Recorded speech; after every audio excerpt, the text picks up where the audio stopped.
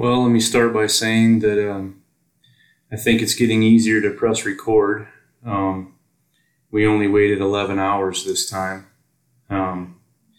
Nick and I both woke up about 5 o'clock this morning, and we just kind of started talking. And, it's just typical. We do that lots of days where we just start talking. And, normally we talk for a couple minutes and get up and take a shower and get on with our day. But today we just kind of started talking about kind of some thoughts on what we talked about in episode 1 and episode 2. So just to reiterate, this is John and Nick, and we're trying to process through the beginning stages, I guess. Stages doesn't seem like the right word, but trying to process through the initial grieving stages of the loss of our 1-week-old infant daughter, Leah Kayanne. So anyways, we were just kind of talking this morning and started just rehashing some things we've talked about, and I haven't really had any comments exactly on the it's on Spotify now, but I haven't had any comments there like from the mass public or anything. But I've had some private text messages with some close family and friends, and because there's some information in here that's some people haven't heard, and there's obviously lots of information here that's uncomfortable. Some just kind of questions that came up, and I wanted to do a little bit of clarifying if I could. So the one that come up is in the first one when I was talking about the loss of my mother, and I just said that I didn't want to be in the room anymore, and what I wanted was my mom back, but I couldn't have that. And immediately thereafter, I blurted out that I want my fucking baby back. And there's been several people that have brought that up, and not in a negative way, but just that it was just a very powerful, raw statement. And they're right, but what I want to clarify on that is sometimes powerful and raw statements come out jumbled up and out of order. And we certainly, neither one of us really trust our minds right now. And the English language got the better of me that day. And what I was really going for was, what I fucking want is my baby back. She's not my fucking baby. She's just my baby. And I fucking want my baby back. So I just wanted to clear that up. The way it came out the first time kind of sounded like there was malice in it, and it wasn't it. It's, if there's malice, it's towards the world. Certainly not towards Leah. One of the second things is, when I was talking about the candles from the mission in 2008, I said that we had only lost my grandfather, and that's not correct. We'd had 2 other losses. So in previous to 2008. So when we went to the mission for the first time, that in between Thanksgiving and Christmas, we got 3 candles that year. And I said we got the one for my grandfather, and I just want to acknowledge that we got one for baby H and for little M. And you guys you're not forgotten. I had somebody tell me the other day that I need to say their name, and I know that's stolen from the BLM movement. So please don't take any offense, but it's a very powerful statement to try to say someone's name because they matter. And I think that's why we're doing this. Is death is a very uncomfortable subject. Especially for white people in America. It's not something we talk about. It's a very uncomfortable subject. So to just say it again, to say their name, we're doing this for Leah, for our Leah, my Leah, Nick's Leah, our Leah. But we're also trying to talk about this for some other people. We're talking for baby H. We're talking for little M. And we're talking for Lisa and for Ricky Joe and for Melissa and there's so many more, and it's awful that there's that many. But you need to say their names because they matter. Damn, they matter.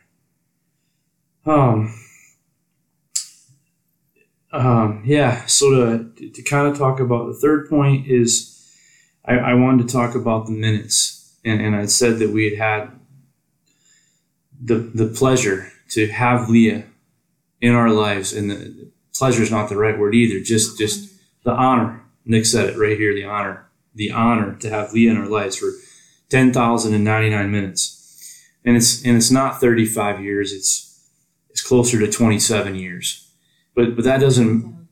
But 10,099 days is closer to 27 years, but we talked about it. It could have been 30,000 days, which is 80 years, and it wouldn't have been enough unless Nick and I were already gone. No amount of days, no extra minutes, nothing would have ever been enough. And I had somebody ask me if we would trade with somebody, or if it was different, if we were jealous, or if we thought maybe the people in the support group were jealous. Because they didn't get 10,099 minutes with their babies. And some of them never got to meet their babies. Yeah, and a person in our support group, and her baby's name was Catalea, and you need to say it. You need to say Catalea because she mattered. And this person, she didn't get to meet Catalea. But I'm not going to ask her, but I don't have to. I'll guarantee you that she would not trade the time she had with Catalea for the amount of time we had with Leah, because those were her minutes with her baby, and they were the only minutes with the only baby that fucking mattered to her at the time. All the babies matter, and all the minutes matter, and all the lost people matter. But what ultimately matters is your minutes with your baby. And for the friends of ours that lost their baby at 32 days, he told me the other day that what he wouldn't give for 33, but he wouldn't trade the 32 for anything. And I think that's important to remember, that we only had the time we had, but I wouldn't trade any of it. And then I wanted to talk about my truths, and I said that my truth is that 4 has to be enough, and that 1 through 4, 1, 2, 3, and 4, you guys have to know that you're enough. And your mother and I will stay for you. But what we want to clarify is that we do hope to have another baby in our lives and in this house, and have the opportunity to be parents to an infant again. And I don't know what route that'll be, but most likely will be adoption. Nick and I will explore adoption. And part of the reason we haven't ever looked seriously at adoption before is, honestly, it pisses us off that we have to pass a test to be approved for adoption, to be a parent. How much money's in my bank account and what my zip code is and my credit score matters. And honestly, it pisses me off. I understand there has to be some kind of check and balance, but how about the fact that I've already raised 4 kids? How about the fact that we're good people? Interview somebody. Interview us. Interview our kids. Put a webcam in my house for a month. I don't care, but it's the part of the reason we haven't done it is it's just the ugly bureaucratic invasiveness of it. I mean, when we were doing foster care, you have these kids come into your house that are coming from an awful situation. They've most likely been removed from an awful situation, There's certainly ones that got removed for somebody jumped the gun. It happens. But most of the time, it's an ugly situation. And to be a foster parent, you sit through 10 classes, 30 hours of classes, and then they come and do a home inspection and make sure that your firearms are locked away and you got a pool fence and your dog's got their shots, and then you can take a child into your home that's broken. Traumatized child that's coming from a home that they've just been ripped away from everything they've known. But to adopt one, and God forbid, love them forever like your own, you've got to spend $50,000 and jump through all these bureaucratic hoops. And at the end of the day, it pisses me off. To have to ask for permission.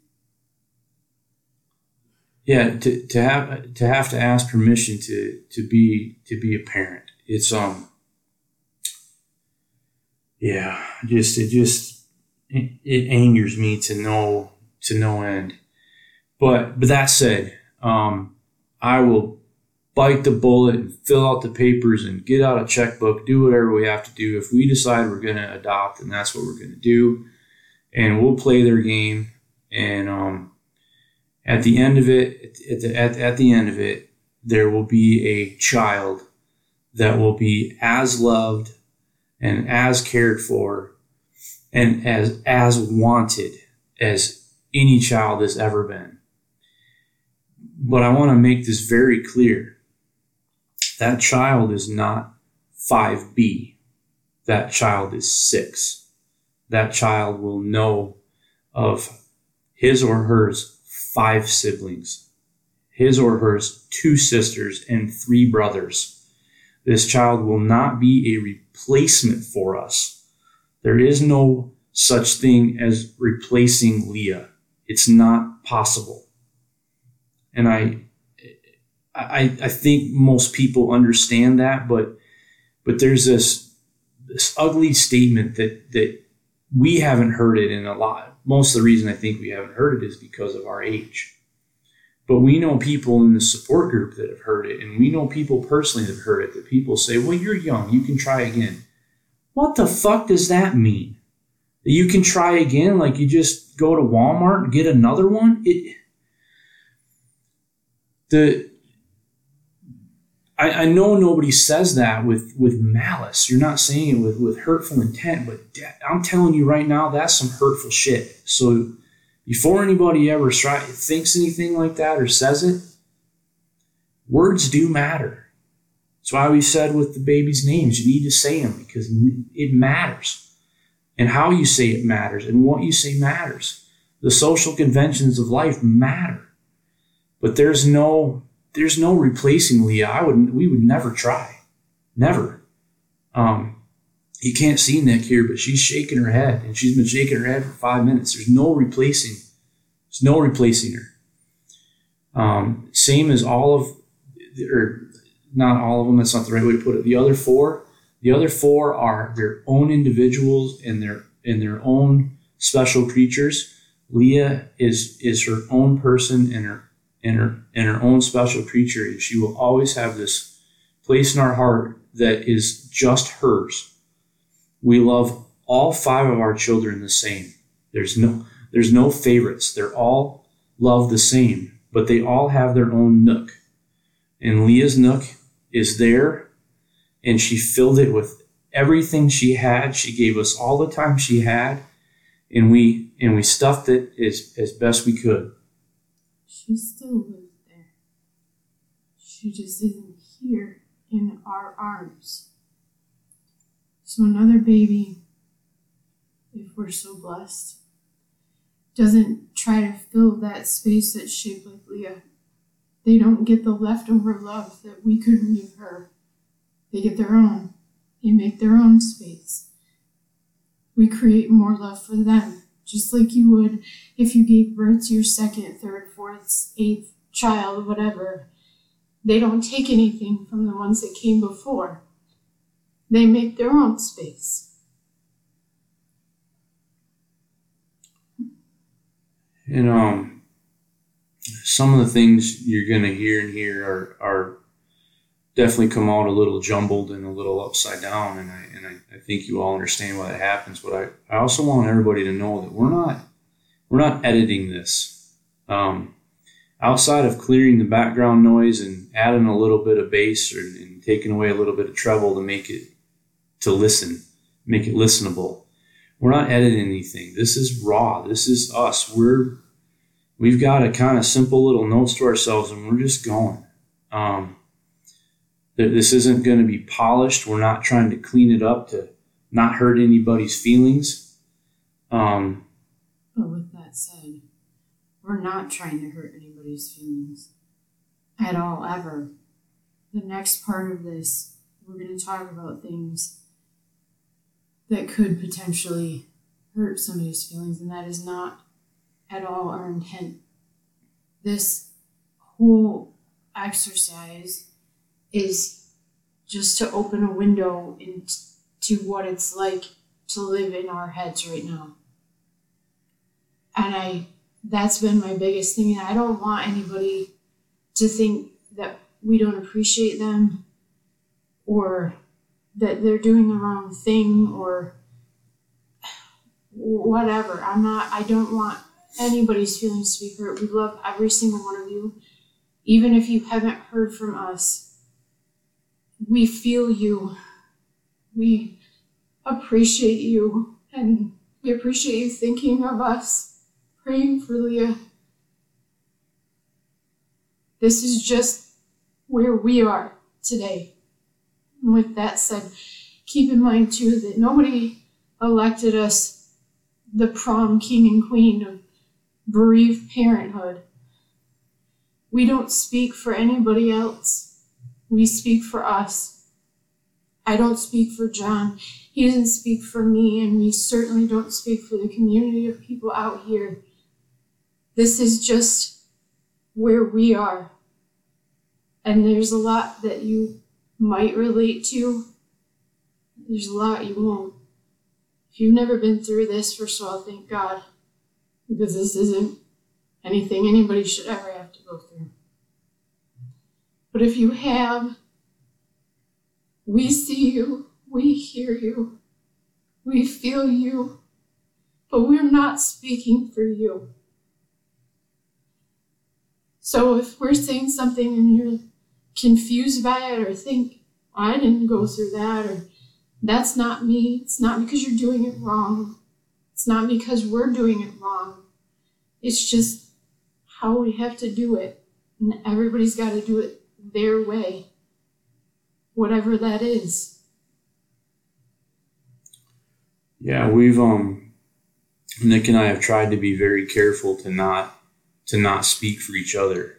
I told my mother-in-law today that Nick and I spend a lot of time together. We work together and we walk together, and obviously we live together, and we probably spend a lot more time together than a lot of married couples, and it works for us.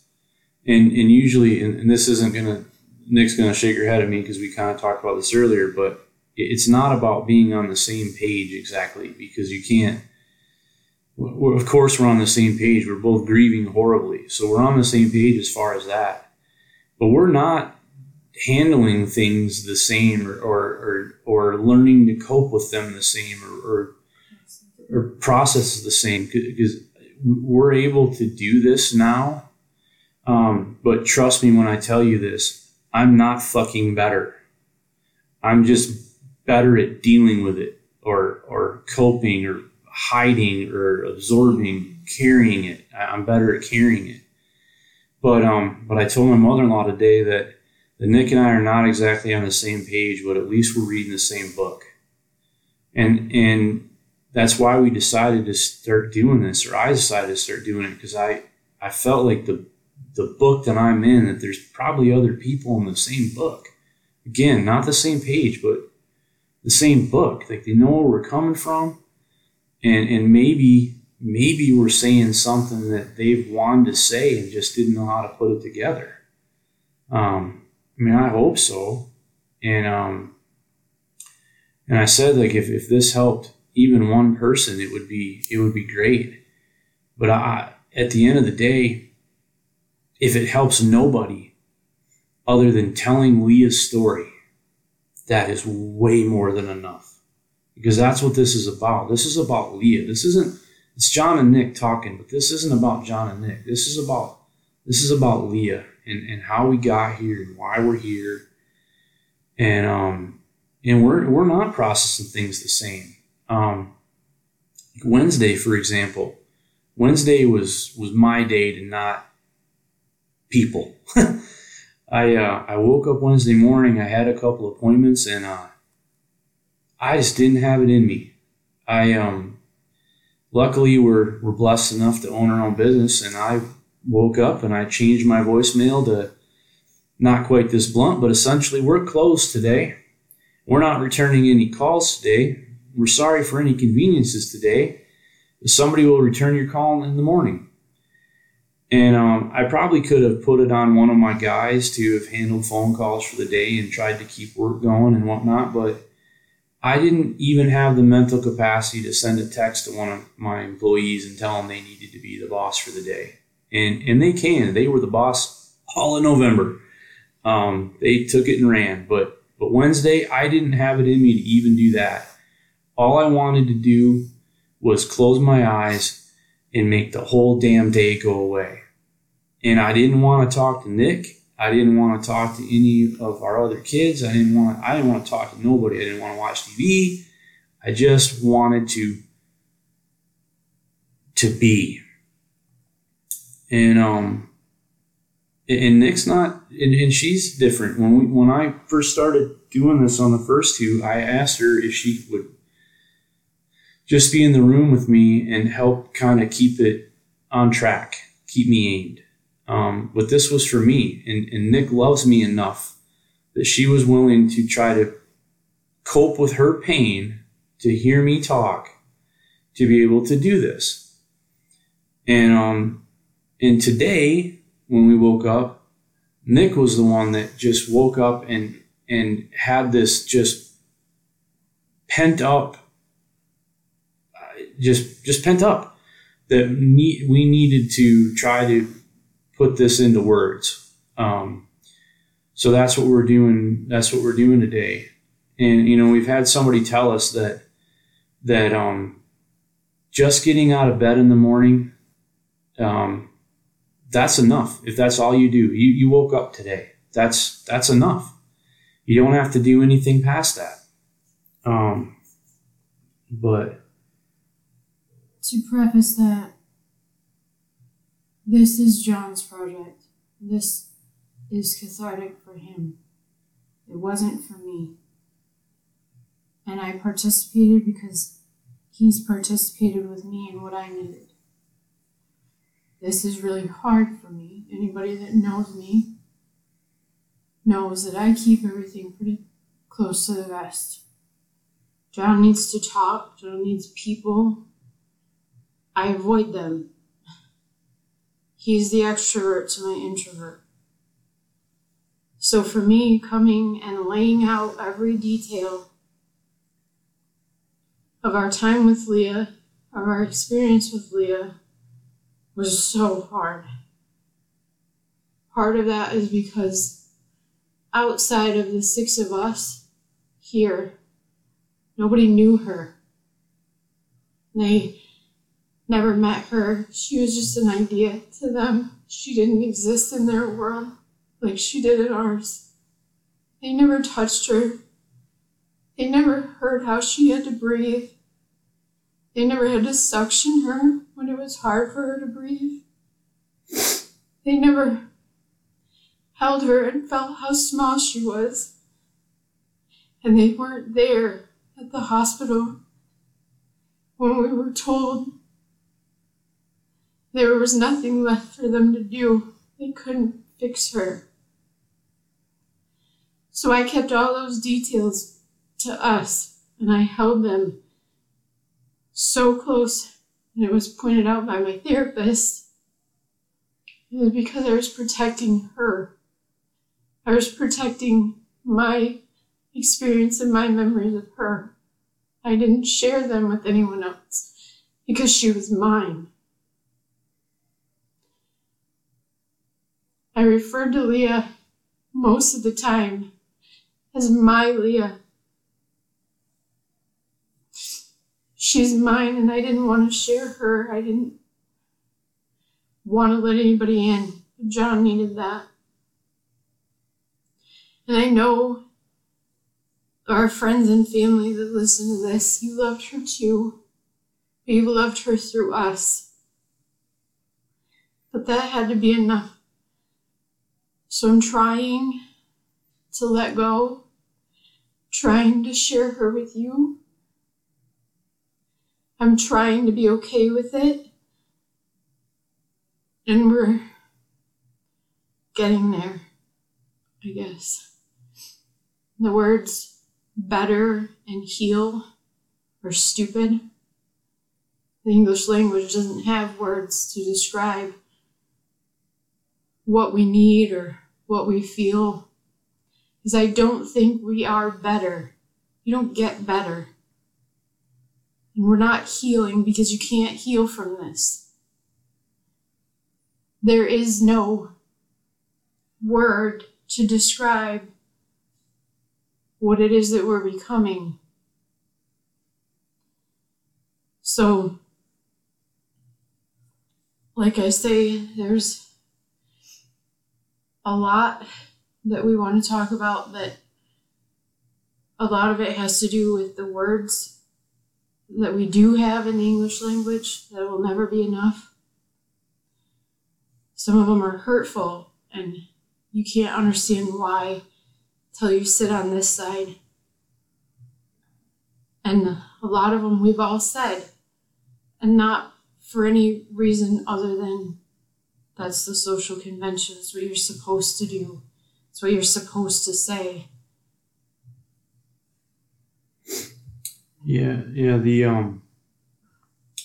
and that goes both ways. The friend of ours that lost their baby 18 years ago, I had said in the first one that I'm sure that we said something hurtful. And it must have been agonizing. Unintentionally. Yeah, unintentionally hurtful, but still hurtful. And so I asked him, and yep, yeah. He's like, I can't point to any one thing, but I'm sure that you 100% said something hurtful because everybody did. My mom did, my dad did, grandparents, my siblings, everybody said something hurtful, and they didn't mean it. And you rationally know that. Like Nick and I rationally know that nobody's trying to hurt us. This is where we've talked about, you feel like you live in two brains. You have a rational side and an irrational side, or at least that's how we refer to it. When somebody says, "Oh my God, I'm so sorry," the rational side of you hears that. The irrational side hears, "Oh my God, I'm so sorry, but I'm so glad it's not me." And that's not fair. And you try to rationalize it, and you try to give them the benefit of the doubt that they're not saying anything hurtful to you. They don't know what to say. In our culture, in this country, in Western society, we don't deal with death because it's uncomfortable. We don't talk about grief because it's hard. So when somebody's going through it, we don't have the resources to even know where to begin to deal with any of it. And the people that love them, the people that love the people that are going through it, don't have the resources or the tools to help. And it's not because they don't want to. It's just because that's where we're from.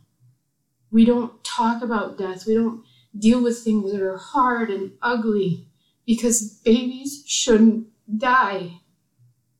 It's not the way it's supposed to be. But when you sit on our side of the table, and it did happen, you need it to be validated that it was real, that it matters, and that baby was real, and they matter. But it's hard for people who don't understand this because they've never lived it to be able to reach out with words that are comforting when there's nothing comfortable about it. People like we do in the Midwest, if we love you and you're hurting, we feed you. We've done it more times than anybody our age ever should. But I don't want your casserole. I don't want your cupcakes. I want my baby. And it's, again, not because I don't appreciate you and the effort and the thought. I do. Oh, I do. But I don't want that. The flowers that you send are beautiful, but I don't want them. I don't want to look at it. I don't want to smell flowers in my house and not smell the baby powder that I should be using on my baby. And again, I keep saying it because I can't make it clear enough. It's not because we don't appreciate you. We thank you for those thoughts and that effort because that does mean something. It's just, you have to understand where we are. That to look at those flowers every time I come down the stairs is just another punch in the gut. To see those cookies that you sent, I'm sure they're delicious. But I can't eat them. I can't eat. It's not you. It's the social convention. It's the overwhelming, profound sadness that can't be assuaged, and there's nothing you can say or do that makes that better, and I'm not asking you to. I am just trying to tell you what it's like for us, for those of you that don't know. And we want to try to be cognizant of it and careful, and we don't want to drive anyone away. Mm-hmm. We need you all. We're not ready to see you, but we need you. We're not ready to talk to you, but we need you.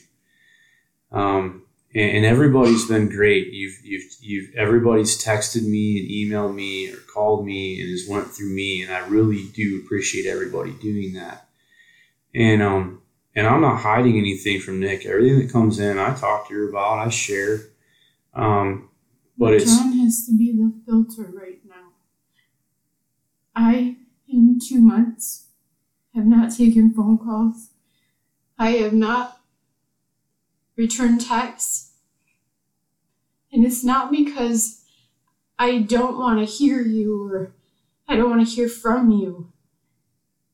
I just can't right now.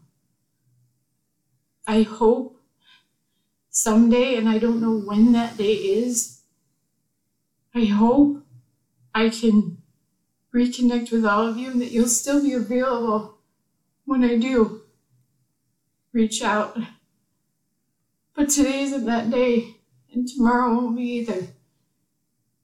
And I thank you for still reaching out to John because that means more than you know. He needs to hear from you.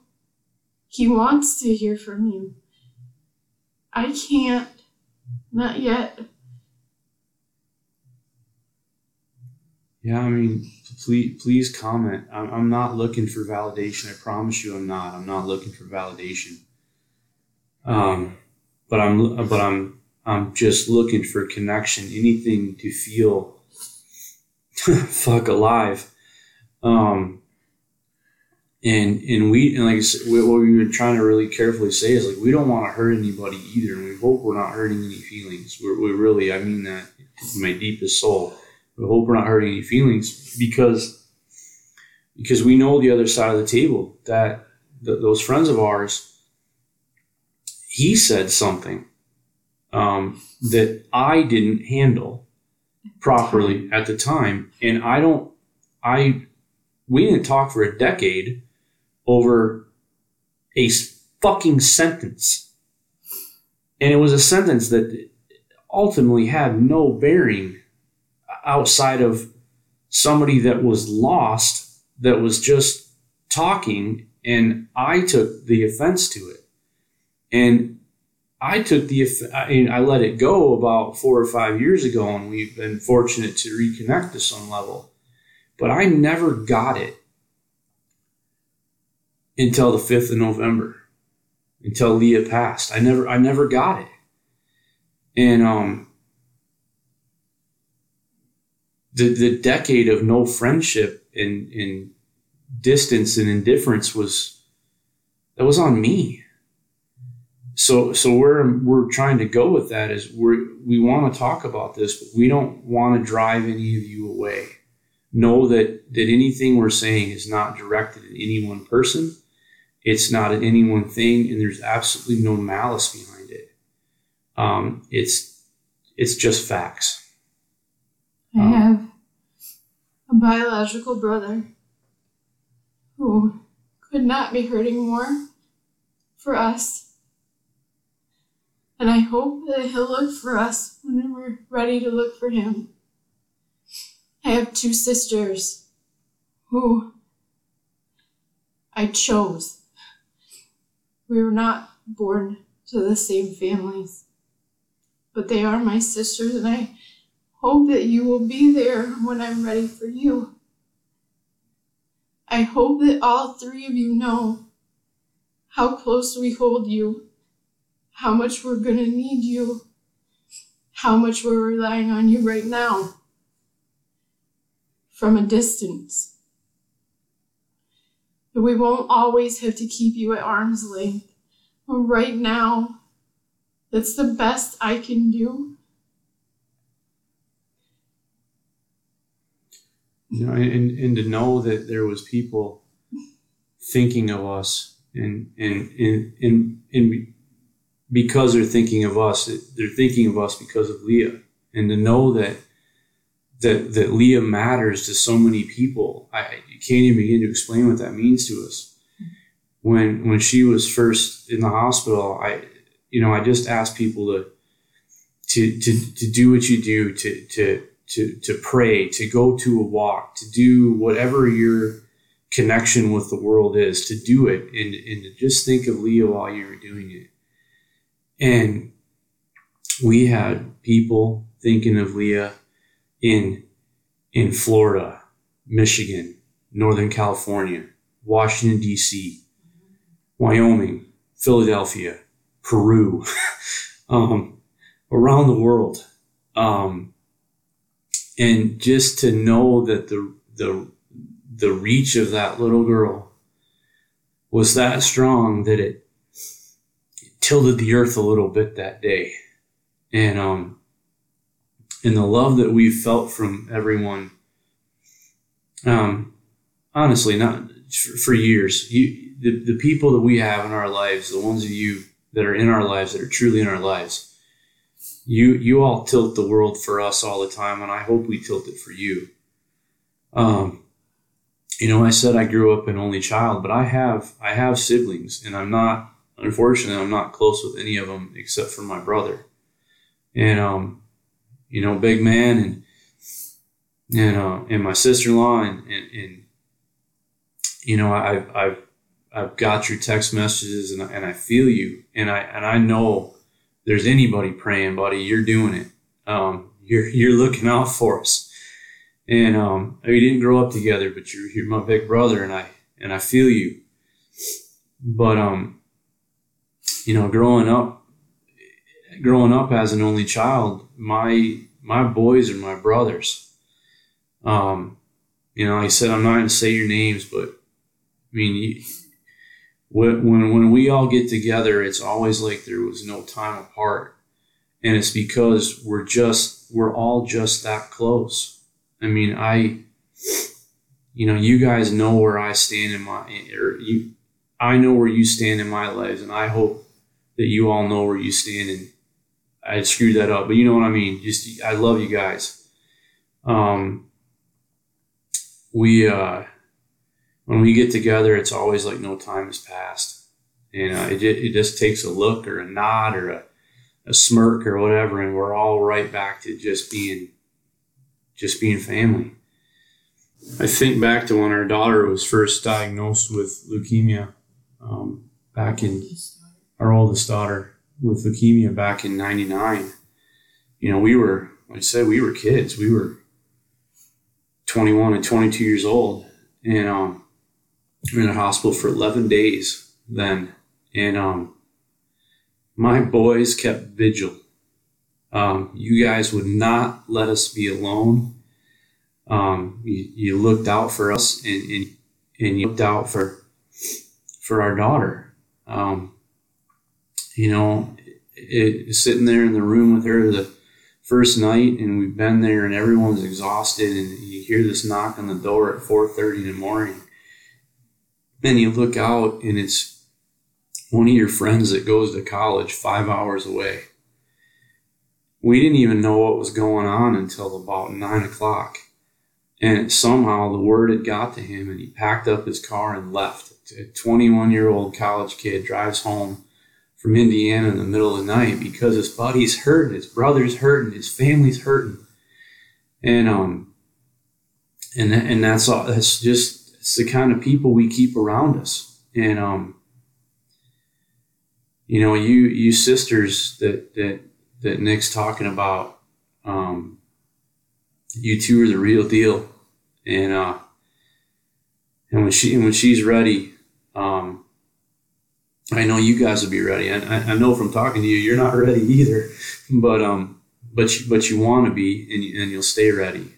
And just to back at it again, that's like I said, that's why we're trying to be careful with this, because you all matter so much to us that we don't want to drive anyone away while we're trying to sort through all of it. But we've had a lot of people ask what they can do, and please don't take this the wrong way, but unless you have a time machine, there's nothing you can do. There's really not.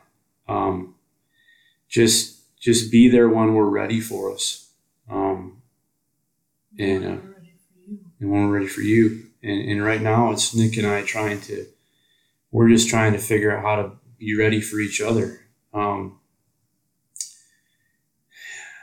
Nick has slept in the dark her entire, I've never asked her if she did as a child, but certainly as her adult life, and since we've been together, she slept in the dark. And I mean dark, like pitch black, throw the blanket over the TV box, dark. I always had an alarm clock, and I'm not allowed to have one. I have to turn my phone upside down and hide under the bed. Dark. But silent. And no, yeah, I'm allowed to have a fan, thank you. But that's it. And when Leah came home,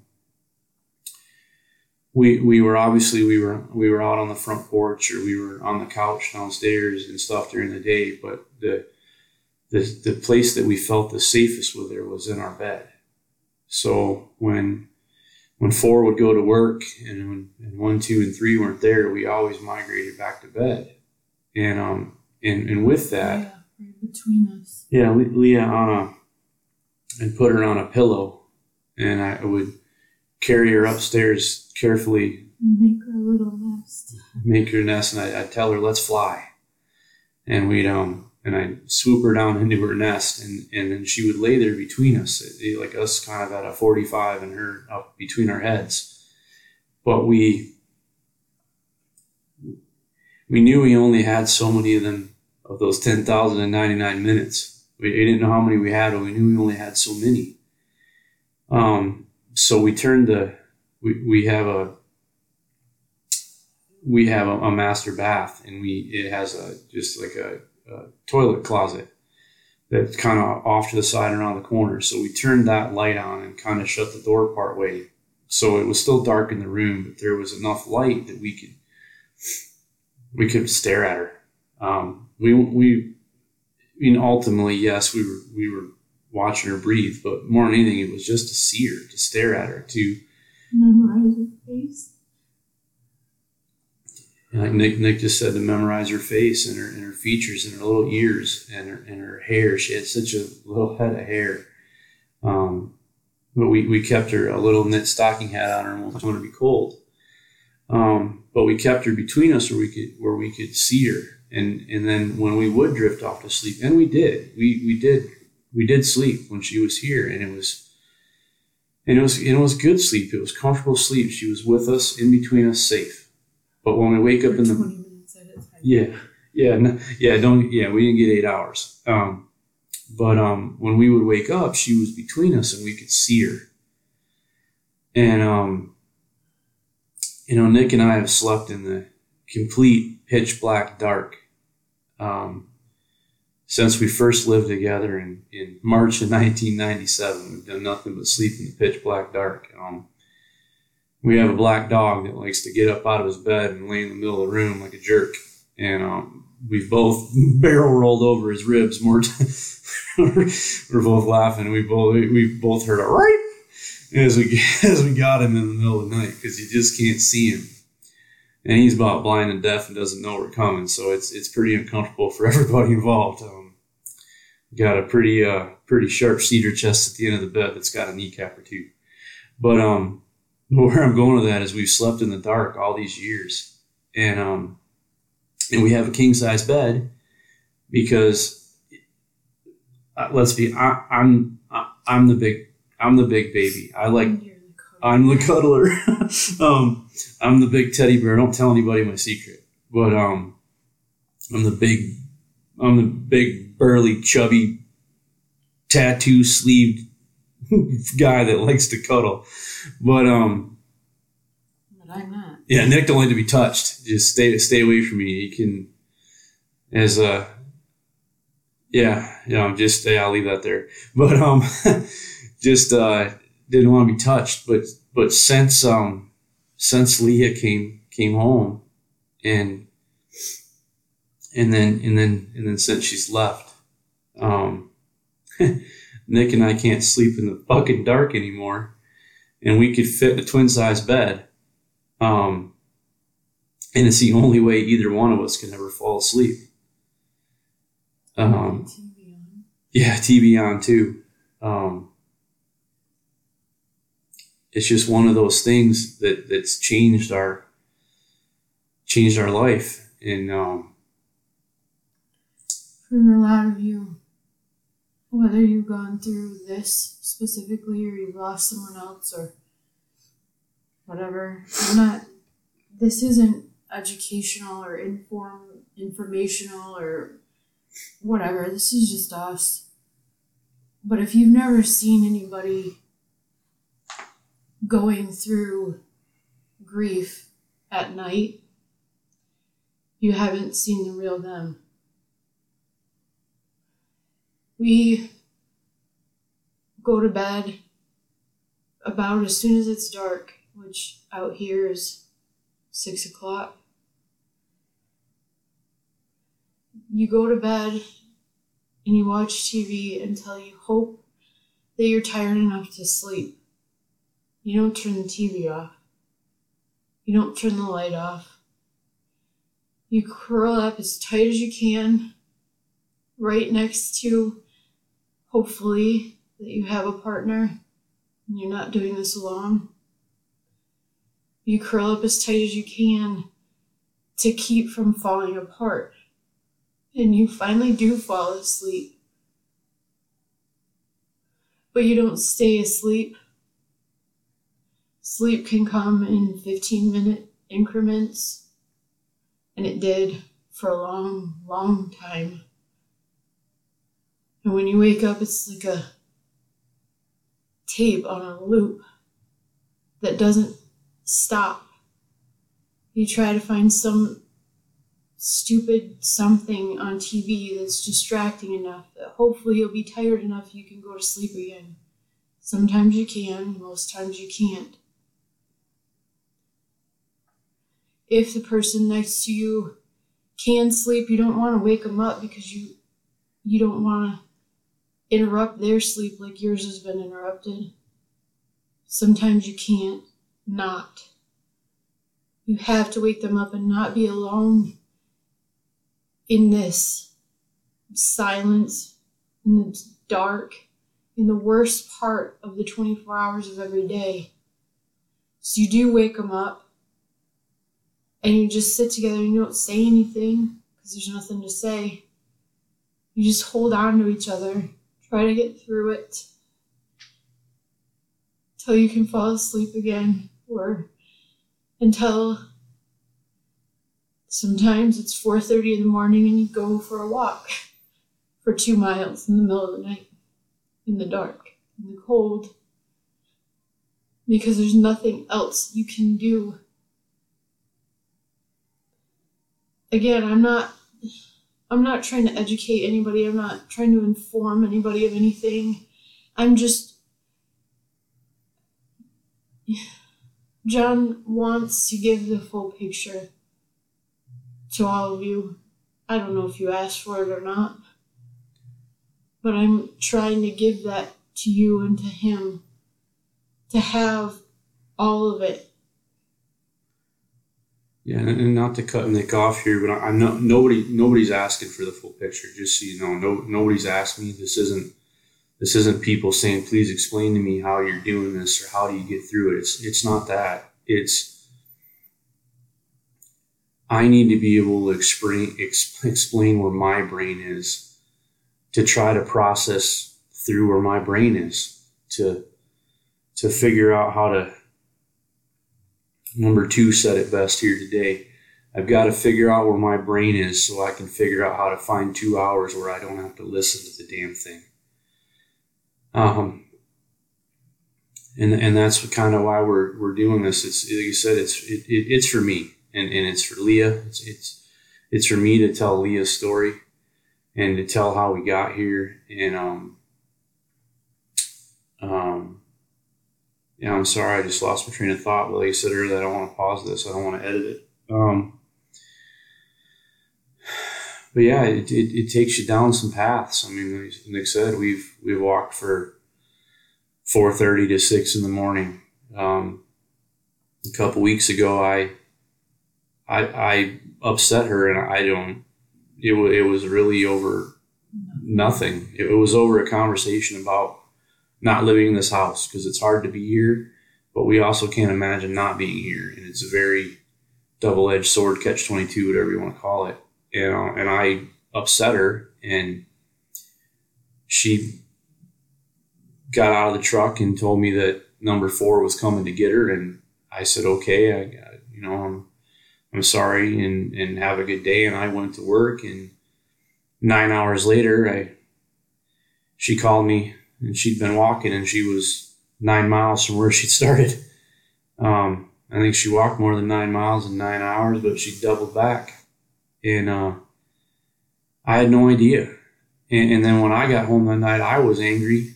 And I was angry because I felt like she couldn't tell me where she was at. And it wasn't until she tried to explain where she was at to know that she didn't know where she was at. So how the hell was I supposed to understand? Same as like we talked about a little bit ago, Wednesday was my day. Like Wednesday was, Nick didn't know where I was Wednesday, and I tried to explain where I was, and it wasn't any one thing. It was just didn't have it that day.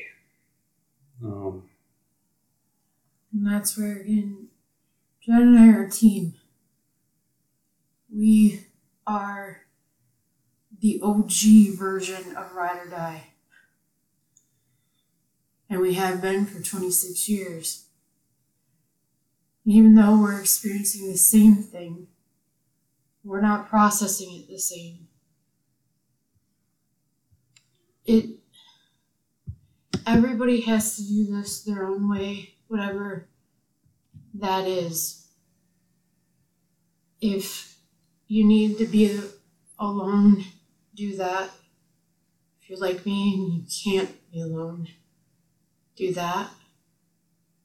I walked for 9 hours because I didn't want to be anywhere. I found a cemetery, and I went and I read Headstone, and I found other babies there, which in a sick way was comforting. But I found a corner in the sun, and I sat down, and I fell asleep. That's not normal behavior. Who does that? I needed to do that day. When I sat in that cemetery, I screamed Leah's name. I cried and I let out so much because I didn't feel like I had anywhere else to let that go. In the middle of nowhere, no one's going to hear me. No one was looking for me. I didn't have to be anywhere. So I wasn't. It's the second time that I walked away from John when I was in a situation I didn't know what to do with. First time was in an outdoor restaurant. I didn't want to eat, but everybody keeps telling me I have to. And I look up to order, and the waitress standing there next to my chair was probably 7 months pregnant. And I couldn't deal with that right then. And I don't wish anything bad on her. I hope her baby is healthy. I hope labor and delivery and everything goes well for them. But it didn't for me.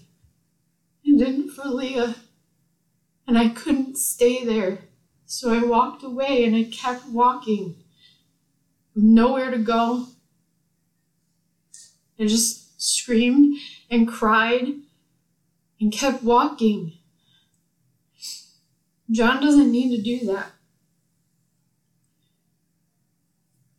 And that's okay. And we're getting to a point where we respect each other's process, that yours doesn't look like mine. Mine doesn't look like yours, and that's okay. Just so long as yours doesn't interfere with mine. Mine doesn't interfere with yours.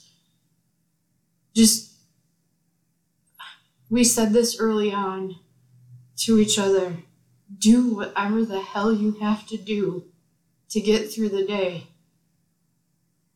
And that's all we can do right now. I don't even know day to day what I'm going to need or what I can do, if I can do anything.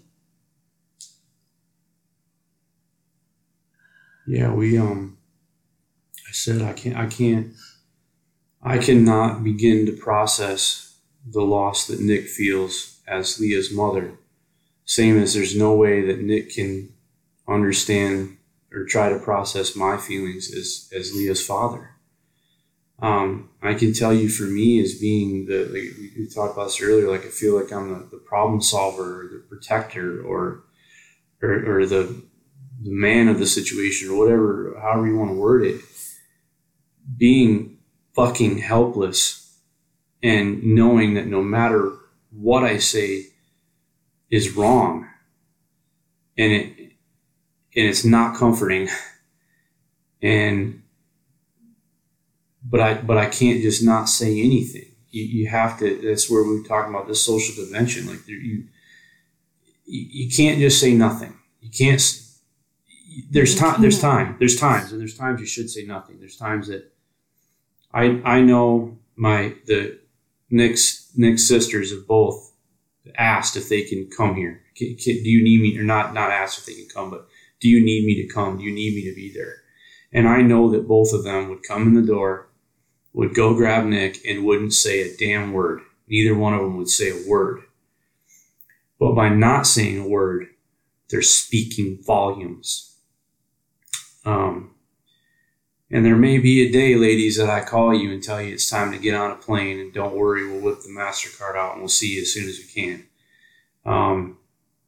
But it's not going to be today, and it's not going to be tomorrow. And for me, I have a whole group of guys that I want to see and that I need to see, and I want to see and they're my sisters by choice too, and I want to see you, and we want to see. I want to see Nick's brother, my brother. I want to see both my brothers. But it's not today, and it won't be tomorrow.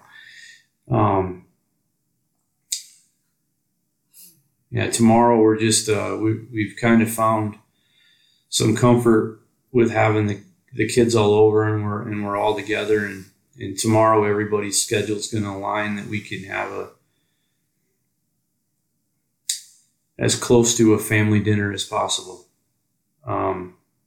There's always going to be somebody missing from the table, but we're gonna